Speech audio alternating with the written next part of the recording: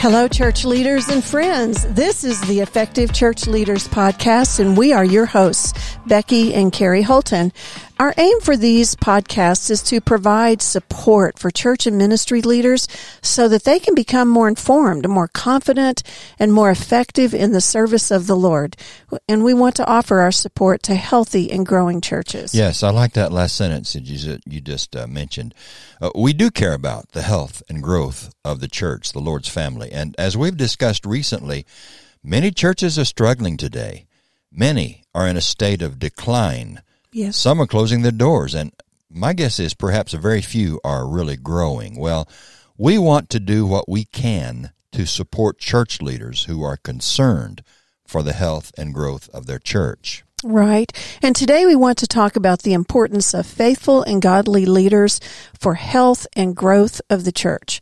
I think it was John Maxwell, a famous and well-known author on leadership, who wrote, "Everything rises and falls on leadership."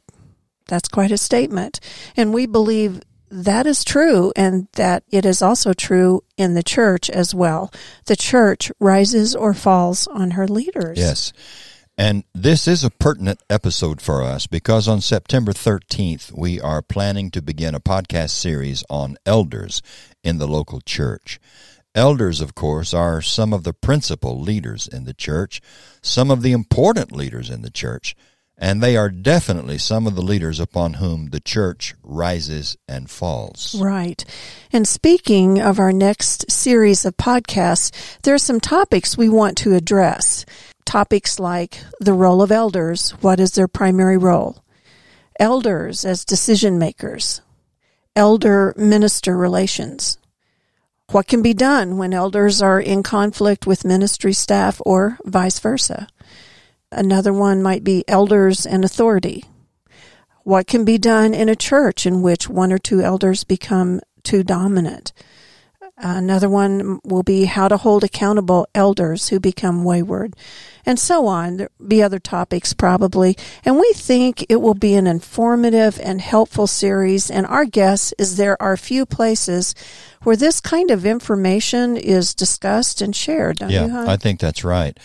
You know, we look to start that series on September 13th, as we said, and anyway, we certainly believe that when leadership is strong, the church flourishes. Right. And when it is weak, that's when the church falters. Of course, you know, this is true of any organization, whether one is talking about a business, a nonprofit, a school, any kind of organization. It's no different in the church.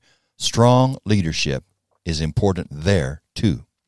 When you think of a healthy church, what indicators of church health come to your mind? We've been using that term a lot. What are you thinking that's referring to? That's a good question. Well, if we went to the New Testament, and I think we should, to answer this question, right, what indicators of church health are revealed there? I would say that the New Testament church had several dynamic elements. Preaching that was Christ-centered and authoritative, heartfelt worship, the willingness to sacrifice to meet the needs of others, genuine service, a devotion to prayer, a genuine love for one another, a spirit of evangelism, and many more. Surely, though, leaders are the most foundational and indispensable component of a healthy church. I agree. You mentioned the New Testament. Just consider the early chapters of the book of Acts. Don't those chapters demonstrate the importance of healthy and strong leaders to a healthy church? We have the strong leadership of the apostles in Acts 4 and 5. And, you know, Peter and John were arrested, they were jailed, and warned not to speak further about Jesus. But upon their release, well, they just went right back to preaching and teaching and performing miracles. They were pretty unstoppable. Yes, sir. And then, in Acts chapter 5, these same apostles were arrested again. This time they were severely beaten and ordered not to preach in the name of Jesus. But the persecution of those leaders was ineffective. It didn't stop the church. It did not hinder the gospel or destroy that infant church. Well, Scripture says day after day in the temple and from house to house, they never stopped teaching and proclaiming the good news that Jesus is the Messiah, Acts 5 and verse 42. Yes. One of the reasons that early church was so strong was because of that kind of leadership. And think about the leadership that Stephen provided in Acts 7, or the leadership Peter provided in Acts 5 when he confronted corruption in the church in the persons of Ananias and Sapphira. Yeah, or the leadership of the apostles in Acts 6. They had a problem that threatened to divide the church, the Jewish Christians versus the Hellenistic Christians. You remember that story of the widows who were being neglected. How wise were the leaders of the Jerusalem church when they appointed others to take care of the problem? Right. They could have been distracted from their primary work of prayer and ministry of the word, but their spiritual and faithful leadership ensured that the problem was solved and the church remained united. And when you think about it, the strategy of the devil to destroy the first century church, it seemed to always focus on the church's leadership.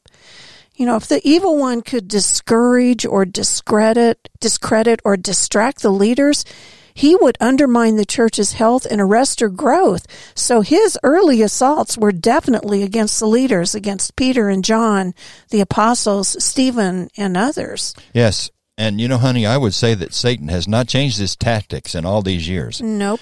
He knows that the best shortcut to inflicting the most damage to the church is to target the leaders and influencers. Don't you think we can say that God will bless his church with health and growth, whether in the first century or the 21st century, because of the faithfulness, the integrity, and the wisdom of her leaders? Any church will be healthy and growing if it is blessed to have a base of faithful leaders. So it is true that churches also rise and fall on leadership. I agree. Healthy leaders, they make healthy churches. Right. Well, we haven't even gone to the Old Testament for evidence of this very principle. Not long ago we were reading through Joshua and Judges, and you remember how important leadership was in that period. Yes, it was vulnerable when the leadership was changing. Right. There was Joshua and Moses before him, and as long as Joshua was alive, the text tells us that the people of God were faithful to God. But then after his death, the book of Judges showed what happened to God's people when unfaithful, unspiritual leadership was the norm. There's a text in Judges, it's mentioned several times. There was no king in Israel in those days, and everyone did what was right in his own eyes. Meaning, there was a leadership vacuum, and consequently, people didn't have stable leaders to follow, and it created a huge problem for the people. Yes, it did. Well, I think we've also explained why we want to do a series of podcasts on elders. As we said earlier, they're some of the most important leaders in many churches. And if they're not healthy, if they're not faithful, if they're not spiritual, the church will suffer. It's just pretty much a certainty, because the church too will be unhealthy. True. So we surely want to encourage you, our listeners, to join us on the 13th of September when we kick off this podcast series. We think it's very important. Yes. And to this point, 126 podcast episodes and counting, we have fairly randomly discussed topics that we wanted to discuss. But we want to change the way we address questions church leaders have. We want to drill down more and to go deeper into a subject by presenting what we're going to call seasons of podcasts. Yes. So we want to start with the important subject of elders on September 13th. But in this podcast, all we really want our listeners to consider is the principle that everything rises and falls on leadership, and that surely includes churches. Yes. And with that, we'll sign off for this week. Thank you for joining us, friends, and may God bless you in your service for the Lord. We're rooting for you, and we're here to support you. We pray for you. Let us know if we can be of service. Until next time, God bless you richly.